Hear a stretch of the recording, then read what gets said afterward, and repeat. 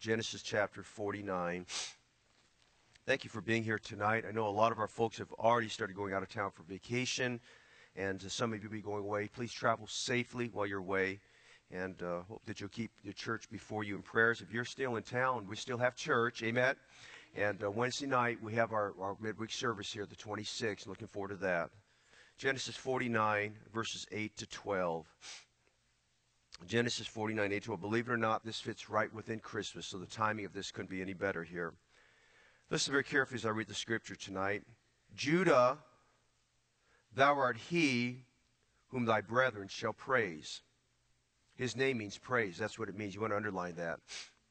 Thy hand shall be in the neck of thine enemies. Thy father's children shall bow down before thee. Judah is a lion's whelp. From the prey, my son, thou art gone up. He stooped down. He couched as a lion, and as an old lion, who shall rouse him up? The scepter shall not depart from Judah, nor a lawgiver from between his feet, until Shiloh come. Unto him shall the gathering of the people be, binding his foal unto the vine, and his ass's colt unto the choice vine. He washed his garments in wine, and his clothes in the blood of grapes. His eyes shall be red with wine, and his teeth white with milk. Notice verse 10, because we have the messianic prophecy here in verse 10. The scepter shall not depart from Judah, nor a lawgiver from between his feet. Notice this next phrase, 3 words, until Shiloh come. You want to circle the word Shiloh tonight. That's our title tonight, Until Shiloh Come. I shared a humorous story with the Cornerstone and Heirs Together class. I'll share as kind of our intro tonight. An old cowboy way up in the country there of Texas had applied for an accident insurance policy. And he had an insurance agent come out. And, of course, the insurance agent wanted to pre-qualify him. If you've ever gone through that process there, they wanted to pre-qualify him. So the first question the insurance agent asked me, he said, "Sir, have you ever been in an accident?" And he said with a long southern drawl, "No, I have never been in an accident. But I do have to tell you that one time a bronco kicked me in the ribs and broke 2 of my ribs. And another time a rattlesnake bit me and I got venom in my bloodstream."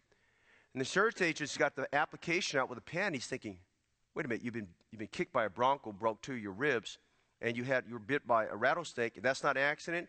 No, that was an accident. They did it on purpose to me there, you know. And I want to remind you today, Jesus didn't come to earth by accident. He came to earth for a purpose. He came to earth for a purpose for us tonight. And we're going to see that in this prophecy in Genesis 49. Father, thank you tonight for all that we've heard.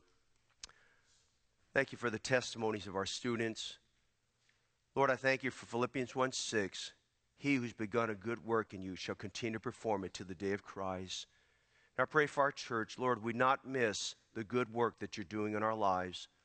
Father, help us as we get towards the year end to remember what Paul said in Philippians 3, that we have not attained. We need to press towards the mark, toward the high calling of God in Christ Jesus our Lord. And he said, this one thing I do.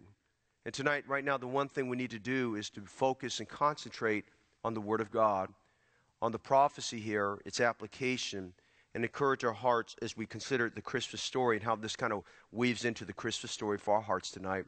Thank you for the brothers and sisters in Christ here this evening. Lord, as we look back over 2018, it's been a wonderful year. This has been a year of victories, a year of celebration. For some, it's been a year of trial, and others a year of just difficulties and trusting God. But Lord, we thank you for trials. We thank you for difficulties because of that, we've had to pray harder. We've learned to trust you. And Lord, we've grown closer to you. Help those going through difficult moments right now not to lose sight of the glory in this.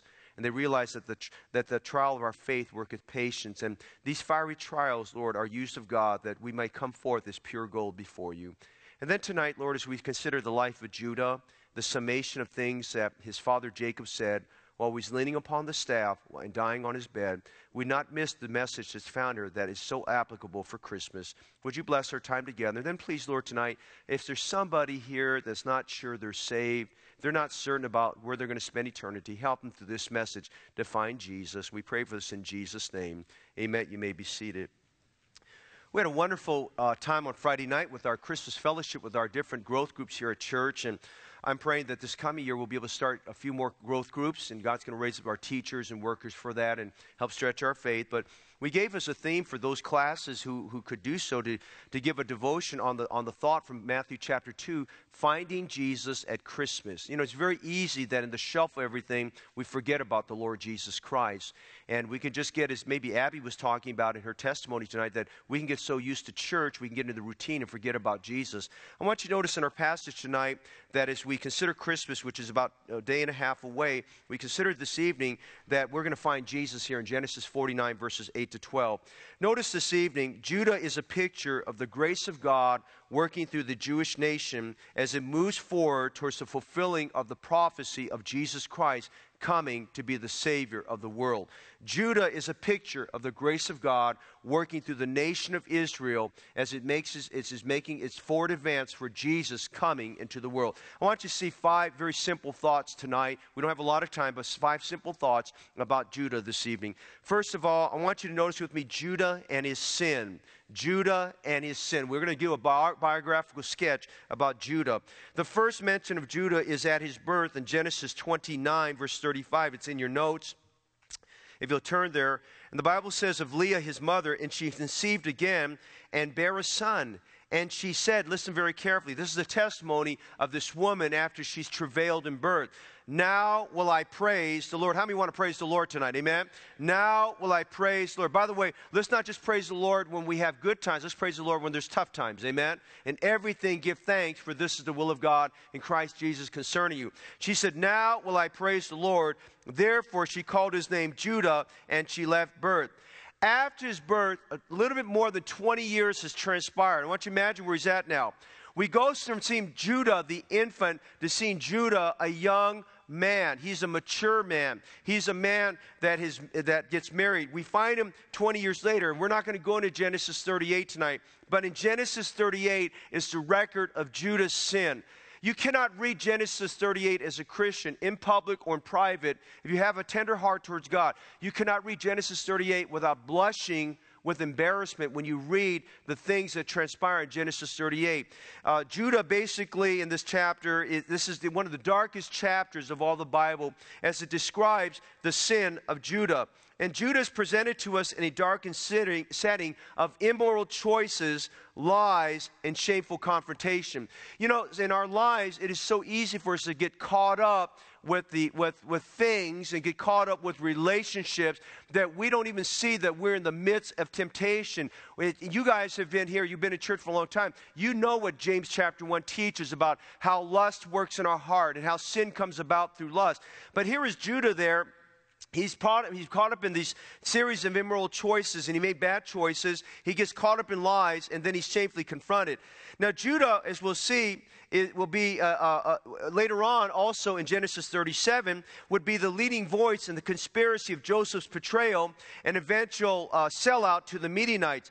He's going to live with a guilty conscience for 20 plus more years. I mean, Judah is a man, as we look at Genesis 38 and we go jump to Genesis 49, we're kind of wonder, well, what happened to Judah there? How did he get that way? And I want you to notice tonight the things that happened in Judah's life, because we cannot look at Judah and the victories God gave him without looking first historically at the sins in his life. Notice these things that happened. First, how did he fall into all these sinful choices? Well, first of all, there were the worldly influences. There were the worldly influences of life. Now, as you consider 2019, you know, God wants you and me to have friends. You know, the Bible says, man that has friends must show himself friendly.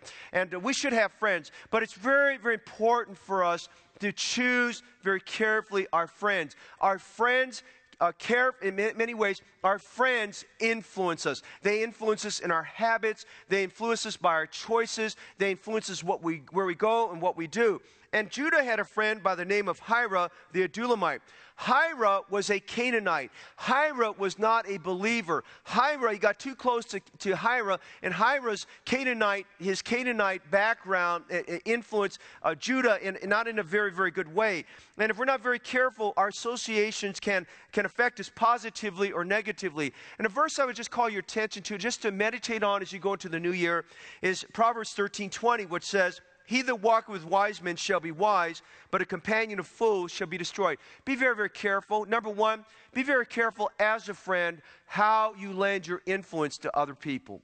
Be very, very careful as a friend how you lend your influence to people. Listen, I'm around a lot of preachers. I know thousands of preachers. I'm very careful of who is going to influence me as a preacher, and I'm very careful how I'm going to influence other preachers. I'm very careful around our church that my influence is positive and not negative, that I give you good influence, not bad influence. But on the other hand, you need to be very careful. If your personality style is you're more of a follower than you're a leader, you tend to just listen to other people's opinions. You need to be very careful who shapes your opinions. Did you know there's people in life who like to take advantage of weak personalities? Did you know there's people in life that like to take advantage of you as a follower? They want, because it builds their insecurity, that you're following them. And you need to be very careful, as we talked about to the Cornerstone class today, that, you know, as Christians, we need to surrender our insecurities to the Lord and realize that if we're not very careful, we can let our perception of things to shape us. And if we're not very careful, we can let other strong personalities affect us without even knowing what does the Bible say about things. So I just want to say tonight, as we look at Judah, Judah fell into the sinful choices he did, as you read Genesis 38, because of worldly influences. Secondly, Judah sinned and fell into bad choices because of wicked infatuation. Now, Judah was a man that got married. His wife died at a very young age, and that's a sad thing. And in the moment of his grief and the loss of his wife, he found himself in a place where he got infatuated, and he fell into a series of bad choices. Now, you say, that wouldn't happen to me. If you're a man, if you're saying that, you're in danger. Because let him take heed, lest that thinks he standeth, let him take heed lest he fall. And we find this man at a time of weakness and lack of self-control. He fell to lustful desires. In fact, he thought nobody was looking. He thought nobody knew, but God knew. And somebody was looking, and he fell into some bad choices there. And his sin later on was publicly exposed, and his sin left behind memories and a tarnished testimony. If you read Genesis 38, it was just a series of things. When you read that, your heart, you cannot read without your heart being broken. So we see that his sin was a result of wicked infatuation, but there's something else here. Notice Genesis 37, if you would, please. There were the worldly influences, the wicked infatuation, but thirdly, there was the wretched infamy. Now, he's made all these bad choices and things. You think, well, can a man go any lower than that? He did. He did. And in Genesis 37, we have the story there of how Joseph's brothers sold out Joseph. And Judah was the leading voice in that. Joseph said, and Judah said in Genesis 37, Joseph had been thrown into the pit by his brothers. He's languishing in the pit. And they're languishing in the pit. They're eating their lunch while he's crying out for help. And Judah comes up with this, what he thinks is a novel idea. He says, hey guys, I have a great idea. Let's sell out our brother. I see a caravan of Midianites. The direction they're heading to is Egypt. Let's sell our brother off as a slave, and let's get some money and profit off him. Look what he says here. And Judah said to his brethren, what profit is it if we slay our brother and conceal his blood? Come, let us sell him to the Ishmaelites, and let not our hand be upon him, for he is our brother and our flesh, and his brethren were content. Now, he's brother number 4, but his brother number 4, he carried a lot of weight. And when he made the suggestion of selling off Judah, his brothers bought into it, and they liked the idea of just taking their brother. Now, I don't know about you, but if you think for a minute, how low could you be? I mean, how low could you be? How lacking of conscience could you be that you'd sell off your own sibling for 20 pieces of silver? That's pretty low. I mean, that's just totally lack of conscience if you think about it for a minute. And even though they were jealous of him, to be at the place that you hated your brother so much that you'd sell him out, that is pretty low. And Judah led that. And if we look at Judah tonight, we can't look at him without shaking your head and stopping there at Genesis 37, 38 and think, what a very low individual. Tonight we see Judah and his sin. Charles Spurgeon said this about sin if we're not very careful. He said, as the salt flavors every drop in the Atlantic, so does sin affect every atom of our nature. It is so sadly there, so abundantly there, that if you cannot detect it, you are deceived. I thought this was a great thought by Charles Spurgeon about sin. Tonight we see Judah and his sin, but notice number 2 very quickly. Notice Judah and his substitution. Now this is where it gets good. It starts to go uphill from here. We've hit the bottom when we look at his sin, but we're starting to go uphill. By the way, aren't you glad when you hit rock bottom, there's only one place to go, and that's up? Amen? To get out of that, to get out of the pit, and to go forward for God. And so we look at Judah tonight, and 20 years plus has passed by since Genesis 38 and Genesis 37. Joseph was sold into slavery. They thought, frankly, they'd never hear or see Joseph again. The famine has hit Egypt. It's covered the land. That great famine that was prophesied over in Genesis, I think, 41 there. And so the famine affects Jacob and his sons. He sends 10 of his sons into the land of Egypt to buy some corn. And they didn't know this is Joseph they're dealing with. They had no idea that Joseph became the number 2 man in all of Egypt. In fact, he was in charge of the economy. He was the secretary of agriculture. He was the secretary of finance. He was in charge of all those things. I mean, God was using him there, and he was over all this. And the brothers come. Joseph recognized them. Granted, they're 20 years older, but Joseph recognized them. They did not recognize Joseph. Joseph had matured. Joseph was in his Egyptian garments, and Joseph was a man of stature and great leadership. They did not recognize him. And so he's there, and he's just trying to hold back his emotions because he had forgiven his brothers many years before that, and he wanted to embrace them, but he needed to find out, did his brothers really realize what they did? Did his brothers feel the same about him as he did for them? And so he puts them through a rigorous of tests, and in that test, he tells them, I'll tell you what you've got to do. He says, if you want it, I'm going to keep back Simeon. I'm going to put Simeon in jail, and I'm going to hold him back here. The next time you come, what I want you to do is, if you have a younger brother, which was his brother Benjamin by his mother Rachel, he said, if you have a younger brother, and he kind of queried them, and they revealed they had a younger brother, he said, I want you to come back here with your younger brother, so you can prove to me that you are real men. And of course, they're shaking in their sandals. They're scared to death because they're in front of a sovereign prince, wondering what's going to happen to them. And so they go back with this in their mind, but they didn't tell Jacob all this. Well, we get Genesis 44. And in Genesis 44, now they've run out of corn. They've depleted all their food source, and they think, okay, we've got to go back to Egypt again. And Jacob sends them out. He says, yo, guys, you got to go back. We've depleted our corn source. We've got to go back. I want you to go back and see them. And it's that time the brothers started talking, and Judah becomes the spokesman again. Now, as we start seeing Judah, we realize that Judah is a very articulate spokesman on behalf of the family. And Judah starts talking. He says, Dad, he says, Father, to Jacob, he says, Dad, Father, we know we need to go back, but we got a little bit of challenge here because if we go back, we need to bring Benjamin with us. Of course, now, Jacob is horrified because he's already lost Joseph. He thinks Joseph is dead. He thinks, in fact, he's traumatized by the fact that he's been living with the memory for 20 years thinking that a wild beast had torn Joseph to shred, and all he had with the remnants of it was a torn coat of many colors. And so he's very reserved. He's very reluctant about sending Benjamin with them. And Judah steps up. In all of this, Judah steps up. Now, this is not the same Judah we see in Genesis 38. The Judah we see in Genesis 38 and 37, he is a man of infamy. He's a man of very low character, a man that you cannot trust, a man that you don't want to trust. And Judah kind of steps up. I think Judah's been living for 20 plus years with the terrible things he lived with. And I think deep down his heart, somewhere behind the scenes in private, he got right with God. He needed to prove himself. Can I tell you something tonight? You know, sometimes we mess up and we think it's okay if we think if we mess up, we can get all right, we can confess our sins, God forgives us. God does forgive us, but publicly, you still need to prove yourself. Probably you need to still prove to people that you're genuine, you're true, and you can be trusted. And Judah, above anybody else, he didn't care what his brothers thought about him. He cared about what God thought about him, and he cared about what his father thought about him. So notice Judah in Genesis 43, verses 8 to 9. He says this, Judah said to Israel, his father, send the lad with me. And that's speaking about Benjamin. Send the lad with me, and we will arise and go, that we may live and not die, both we and thou, and also our little ones. Notice verse 9. I will be surety for him. You ought to underline. That's a great phrase right there. I will be surety for him. Of my hand shalt thou require him. If I bring him not unto thee and send him before thee, then let me bear the blame forever. Now, Judah, what he just said there, Genesis 43, verse 9, is the doctrine of substitution. We see a different Judah here. Judah is representing here. He said, look, Dad, send him with me. I will be surety for him. I will make sure the debt is paid in full. I will make sure that nothing happens to Benjamin, but if something does, he says, then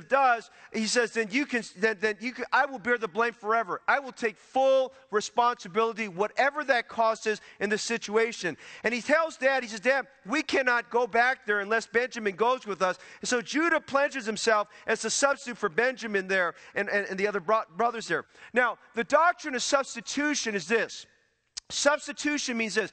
It is when someone else, a suitable person takes the place of another for a very important purpose. Now, in our simple way of thinking, we think of substitution in a sporting event situation. We'll think of like a basketball game or a football game, where someone will substitute for another one to take their place.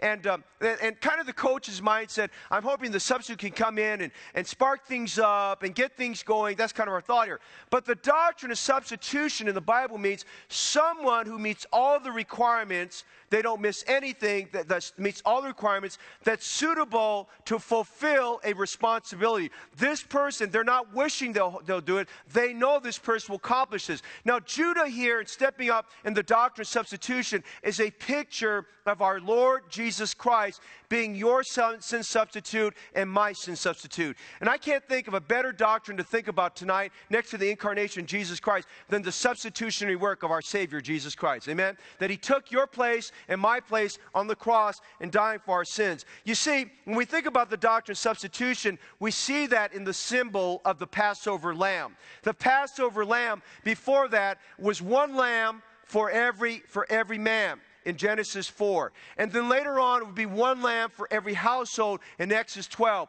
When the Passover was instituted by God through Moses, it now became one lamb for the entire nation. When Jesus came, mark this, when Jesus came, it was one lamb for the entire world. Amen? Here, behold the Lamb of God, which taketh away the sins of the world. And so Jesus Christ substitutionarily is a symbol of substitution through the Passover lamb. We see the symbol in the scapegoat during the Day of Atonement as the high priest would pray over the head of one of two goats, and then they would send that goat away into the wilderness. And it was a picture there that his goat was sent away. He prayed over that goat, and the sins were transferred to that goat, if you would. And the goat, as he went to the wilderness, it was a picture of the fact that our sins are carried away, that our sins will no more come back to haunt us. They've gone away. And the Bible says their sins and iniquities will I remember no more. That's a wonderful comfort for you and I to know that, especially if we're an insecure personality, that our sins and iniquities he'll remember no more when we trust Christ as Savior. Now notice some scriptures tonight, very simple scriptures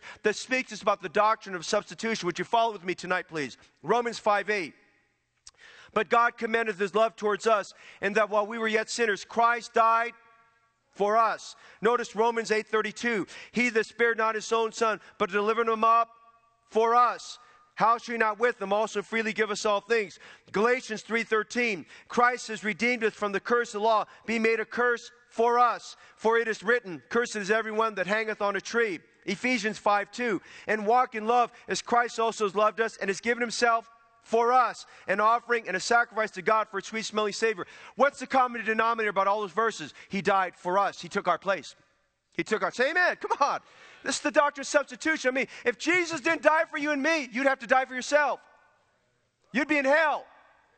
That's where you're going. Thank God for the preaching of the cross. Amen? Thank God for the doctrine of substitution. He died for us. He took our place. Once he took our place, all the sin debt was paid in full. Then notice Hebrews 2:9. But we see Jesus, who was made a little lower than the angels for the suffering of death, crowned with glory and honor, that he, by the grace of God, should taste death for how many people? For every man. That's the doctrine of substitution. Judah said, I will be surety for him. Let me bear the blame forever. A surety is when another person assumes the responsibility for another person's debt. A surety says, I'll co-sign the line. If he can't make good, you can put it on me. And here's what the book of Hebrews says about Jesus Christ being our surety. Hebrews 7:22. By so much was Jesus made surety of a better testament. He paid it in full through his death. That's what the idea of the testament is. He paid it in full through his death. He said, I will be surety for him. Let me bear the blame forever. Jesus took your blame and your blame and my blame, our sins together. You know, Jesus paid it all to him I owe. Sin had left a crimson stain. He washed it white as snow. Now we go to Genesis 44. And in Genesis 43, he tells his father Jacob, I'll take responsibility. In Genesis 44, he's standing before Joseph, and he repeats the same words he told his father to Joseph. Notice what he says there. It's such a wonderful passage. In Genesis 44, 32 to 33, Judah takes responsibility for Benjamin. For thy servant became surety for the lad unto my father, saying, if I bring him not unto thee, then I shall bear the blame to my father forever. Watch what he says in verse 33. Uninhibited, unrestrained. Now therefore I pray thee, let thy servant abide instead of the lad, a bondman to my Lord, and let the lad go up with his brethren. He said, you know what? Take me. Take me, I'll take his place. That's substitution, amen? Judah took the place there. He said, let the lad go free. Aren't you glad when you got saved and you trusted Jesus Christ as Savior, you trusted in the substitutionary death of Jesus Christ, and he set you free, amen? That's what Jesus did for you and me. Judah and his sin, Judah and his substitution. Notice Judah and his significance. Go back to Genesis 49 quickly. Notice Judah and his significance. First of all, in Genesis 49, verse 8, we see his praise. Unlike Reuben, Simeon, and Levi, who received a very strong word from their father because of their failures. And mark it, those were the three elder brothers. The three elder brothers forfeited the right to the father's blessing. And notice Judah here, he is praised. His mother praised him. She said, now will I praise the Lord. And Judah's name means praise. So notice what Jacob says there, Judah, comma. Thou art he whom thy brethren shall praise. He was saying, listen, he just made an announcement. He changed the pecking order of how things are going to flow in of all the brothers. He just changed something. He made a fundamental change that would affect the history of the tribes of Israel. Do you follow what I'm saying tonight? What he was saying here, you're going to be praised. Your brothers they're going to praise you because of what I'm going to say. So Judah, we see his praise. Secondly, notice we see Judah and his privilege. Now Judah, of course, is being praised because he was willing to take Benjamin's place. He was willing to take the spot there so that Benjamin would go free. But notice the privilege of that. Would you read Genesis 49:8 with me? Judah, thou art he whom thy brethren shall praise. Thy hand shall be in the neck of thine enemies. Thy father's children shall bow down before thee. And then he commented, thou art he whom thou art he whom thy brethren shall praise. And he says they'll bow down for it. Now watch the privilege. Jacob right there in one breath has given the father's blessing for double honor and double blessing to Judah right there in front of the other brothers. He's given the privilege of the double blessing to him. He's passed it to him in front of all the brothers. Now, I don't know if any of the brothers saw it coming. I don't know if Reuben was kind of wondering what's going on. But right there, that moment, to the surprise, the chagrin, or the delight, whatever it may be for those brothers, right there on the spot, Judah is given that privilege there. The right of the firstborn was given to Judah there. Now, that's significant. We'll see in a minute. Because that's how the tribe that we see, that's how that from the tribe of Judah, David would become king, and all the kings would descend from there, and from there the Lord Jesus Christ would come from the tribe of Judah. As I said, Reuben, Simeon, and Levi forfeited this right. And I'm not sure if Judah saw that coming, but his nobility from going from a man who was in deep darkness of sin and going to the place we got the forgiveness of God and who's willing to sacrifice his life for his brother Benjamin to get things right. This was acknowledged and praised. And so this privilege now, the privilege of the double blessing and the privilege of being the honor of the eldest son was placed upon him. So notice, if you would now, verses 11 to 12, we see Judah and his prosperity. He goes on and he says some very wonderful things about Judah in verses 11 and 12.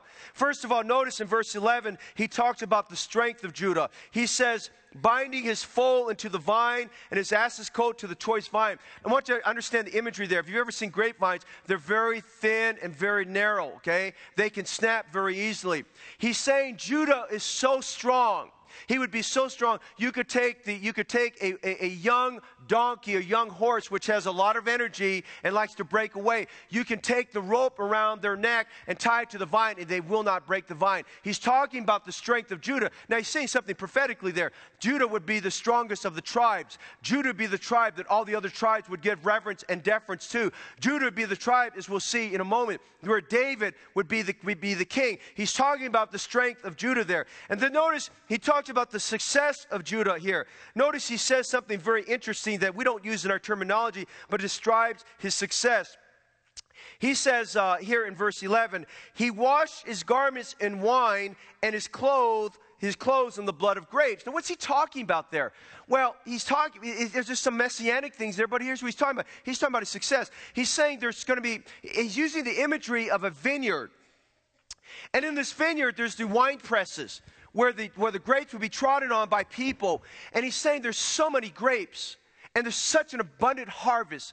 He says the people that are doing that in their clothing, their clothing is stained. It's covered with the grape juice. We're saying, notice what he says in verse 11. There's so much abundance and so much fruit. He's saying in verse 11, he washed his garment. He's covered with wine. I mean, he's covered. It's almost like he's baptized in grape juice and wine because there's so much abundance here. It's like the best for a farmer, the best harvesting season could ever ask for as he's treading out this wine here. And he's talking about the success of Judah. And as you read through the Bible, you see that detail with all the kings and the blessings of God, Jehoshaphat and Asa and Hezekiah, and then eventually leading to the Lord Jesus Christ. You see the success of all the kings here. There's wonderful abundance. And even in David himself, you see in David of all the wealth that was given, and Solomon, the wealth that were given, and how the kings came to him. He's talking about here that he would be overflowing with abundance. So we see Judah and his strength and his success.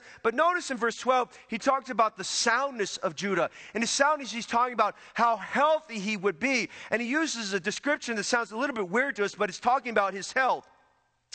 He said his eyes shall be red with wine. That's talking about the sharpness of his vision. His eyes shall be red with wine. Now, if you're not careful, you'll read that. That means he's going to be drinking and he'll be a drunkard. He's bloodshot. That's not what he's talking about there. He's talking again about, he's dovetailing on the success aspect that I just talked about. And he's talking about how healthy he is. By the way, as 2019 starts, I'm praying that everyone in our church has the greatest spiritual year you'll ever have. Amen? You want to have a healthy year. I hope you had a healthy year this year. I hope that there's some sins that you forsook. I hope that you grew in your praying. I hope that you grew in your Bible reading. I hope that you grew in your humility. I hope that this year you grew in your service. I hope this year that you grew in just your desire to do more for the Lord. I hope that you tasted and saw even more that the Lord is good in 2018 and even so in 2019. He said his eyes were red with wine and his teeth white with milk. Is talking about the soundness and healthiness of this man. We see Judah here and his significance. Here in Genesis 49, Jacob is pointing to the significance of his son. Well, notice now, we're getting to the end. We see Judah in his sin, Judah in his substitution, Judah in his significance. But notice quickly, Judah and his sovereignty, which you notice again. He says here in verses 9 and 10, Judah is a lion's whelp. From the prey, my son, thou art gone up. Stoop down. He couches as a lion and as an old lion. Who shall rouse him up? In verse 9, 3 times he refers to him as a lion. Lion is the king of the beasts. Amen? 3 times he refers to lion. He talks about being a young lion with great vigor and an old lion who's watching. He's talking about a lion, or he's talking about kingliness and sovereignty. And then verse 10, he reinforces his sovereignty by speaking about the scepter.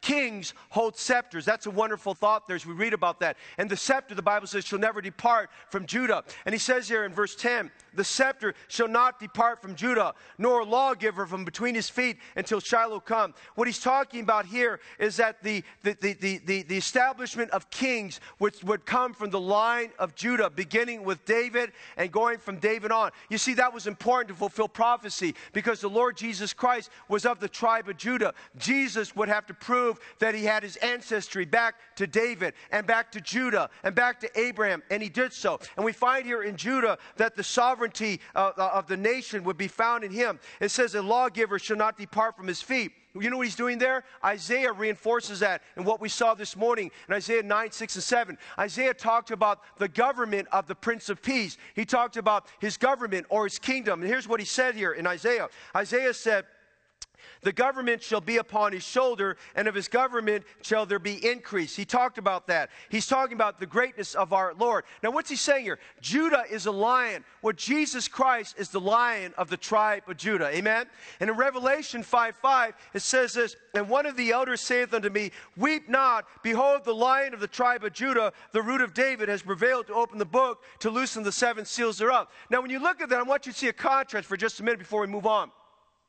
Satan on my right hand is portrayed to us as a roaring lion seeking whom he may devour. Now, what a great image that Peter gives us of the devil. He's walking about as a lion, as a predator who's hungry. With this roar, he's announcing he's in town. He's telling these flocks of animals there, you better protect your weak. You better protect your young. You better make sure some animal's not straying away somewhere else, because I'm in town and I'm looking.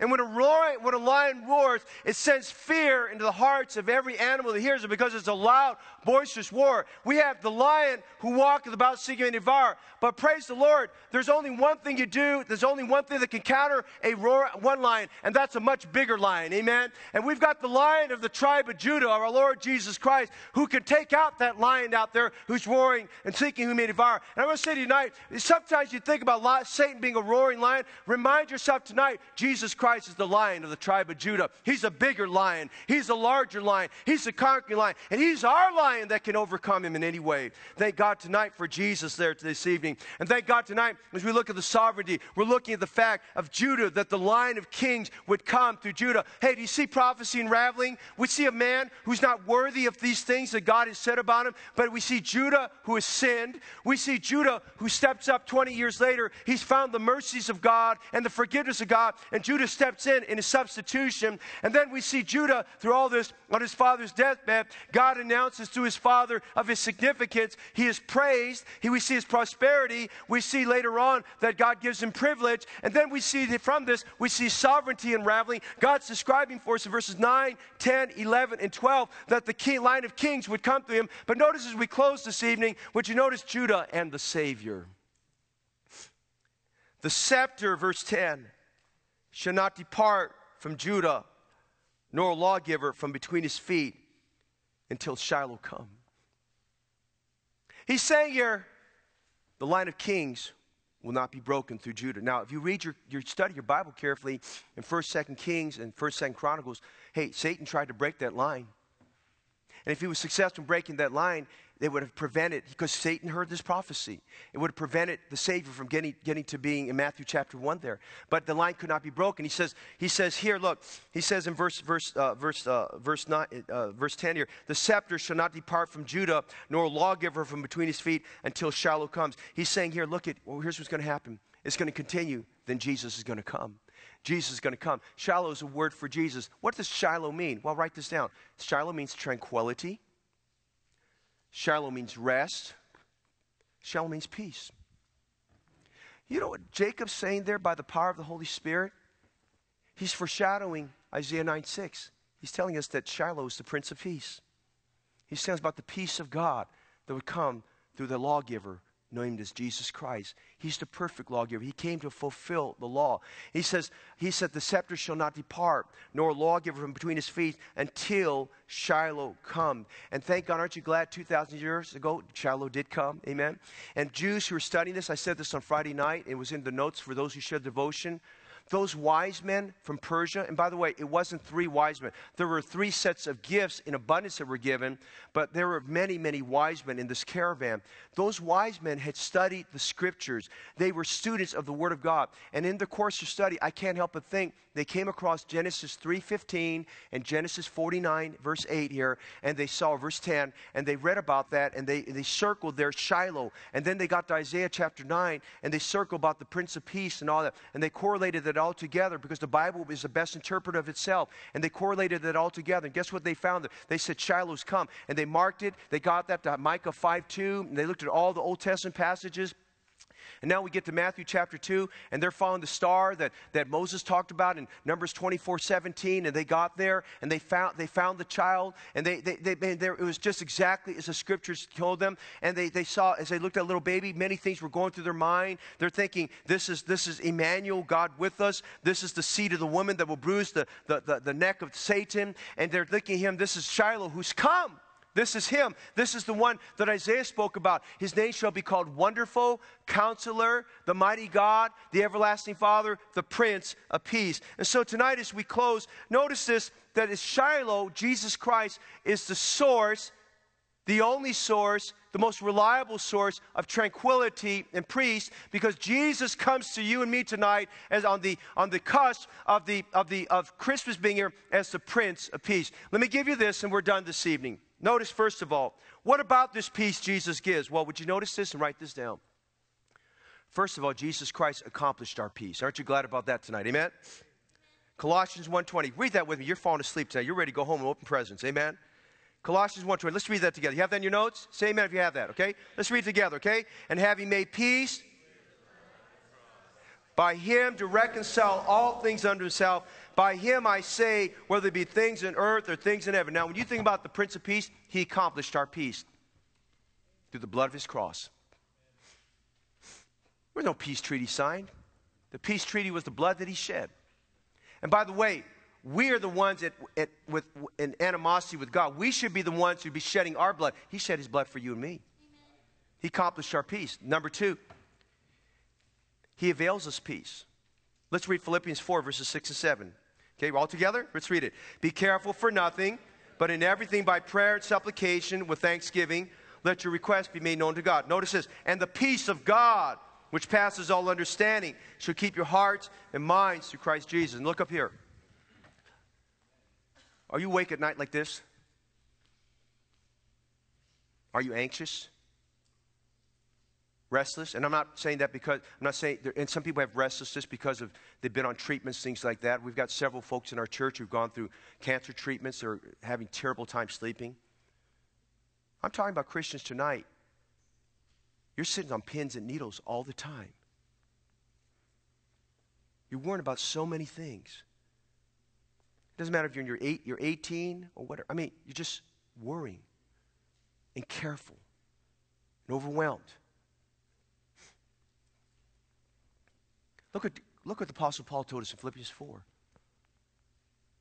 And everything by prayer and supplication with thanksgiving, let your requests be made known to God. Now, if you're praying something like this, well, God, you know I've got this burden here, and take it away, and then you go off, you still have anxiety, you didn't fulfill what verse 6 says. Prayer and supplication means this. You stay on your face before God and keep praying about it until God tells you it's time to get off your knees. Amen. It's proven. That's what the Bible's teaching. It's proven. And then he says, when that happens, notice verse 7. And, he's connecting. You say, well, I don't need that right now. You will need it. Because it's not a matter if the trial will come. It's when the trial is going to come. You're going to need it. You better store it up right now. It's like taking vitamin C for a cold. You better store it up right now because it's going to come. Because I'm going to tell you a lot of things. When we come to vision, I'm going to tell you a lot of things that God's not put in my heart. I'm so heavy about for next year. But I'm going to tell you with it, I'm going to put a tongue in cheek. I'm going to tell you, I believe it's going to be a year of a lot of trials also. Not wishing upon it. It's just, that's how God grows us. You're not going to grow in grace if you don't have trials.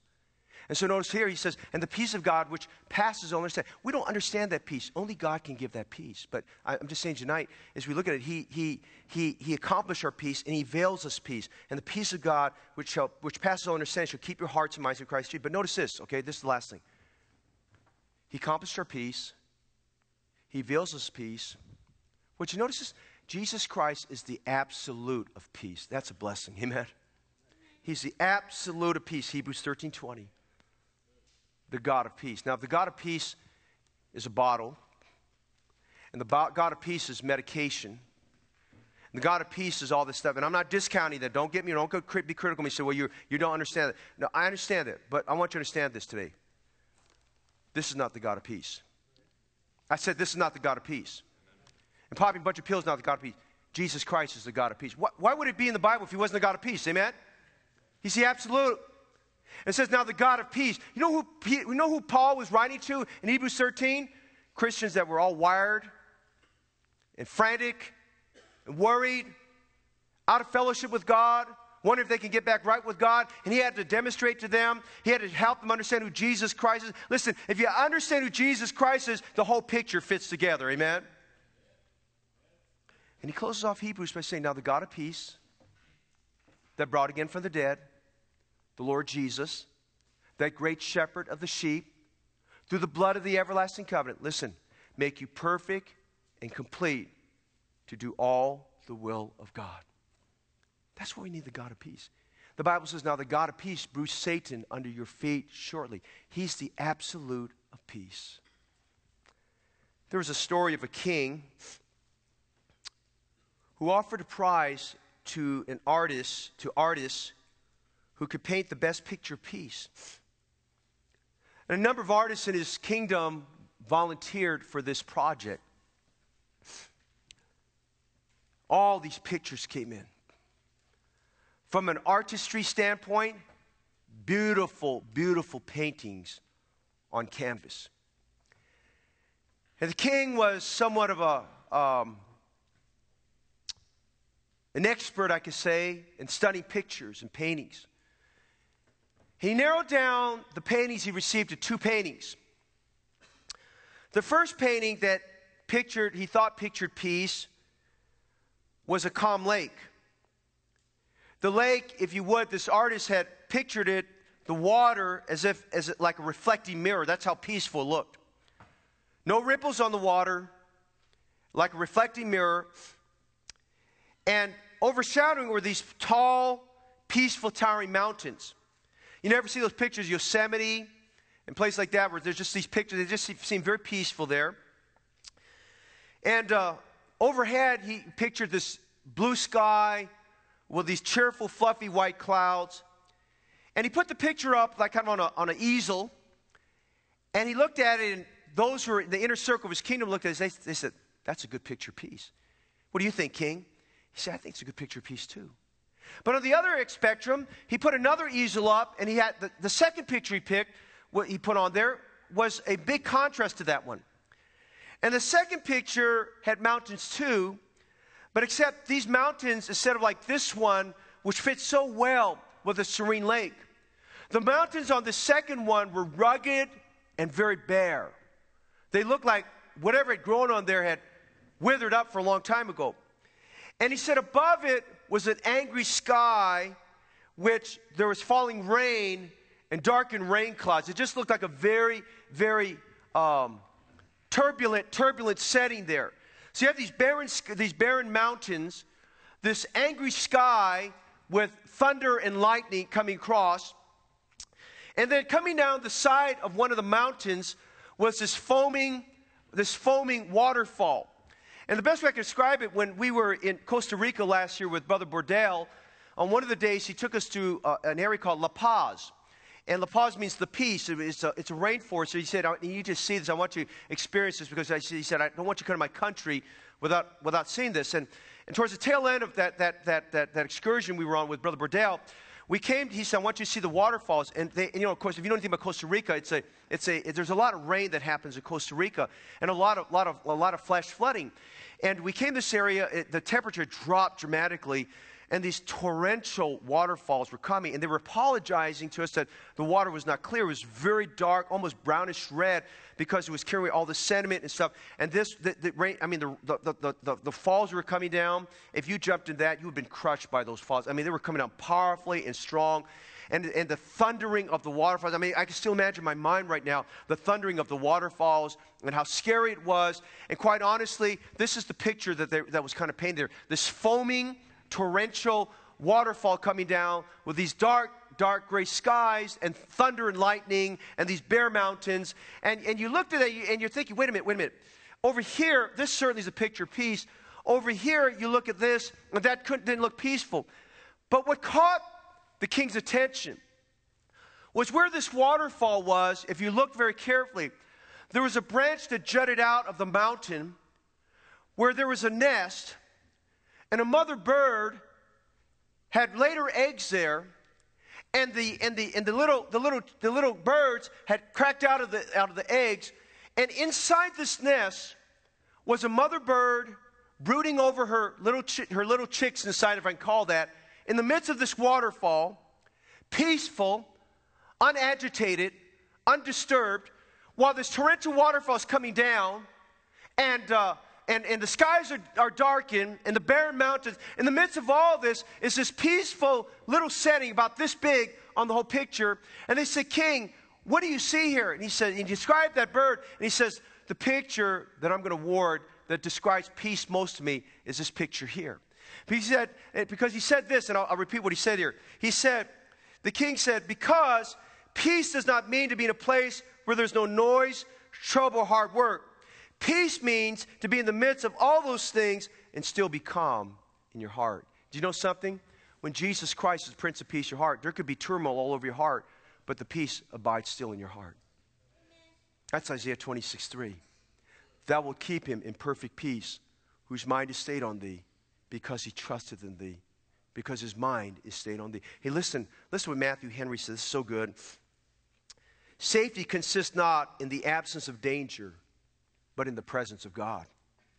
The peace that Jesus gives is not the absence of trouble, but is rather the confidence that he is there with you always. Peace is such a precious jewel that I would give anything for it but truth." That's a great thought. As I close tonight, do you know the Prince of Peace? His peace is absolute. He accomplished that peace for you through the blood of his cross. Tonight, every Christian, I trust this evening, as we look at the life of Judah, Shiloh did come. The promise was Judah. Hundreds of years would have to pass. A couple thousand years have to pass by. But when it came, Shiloh did come.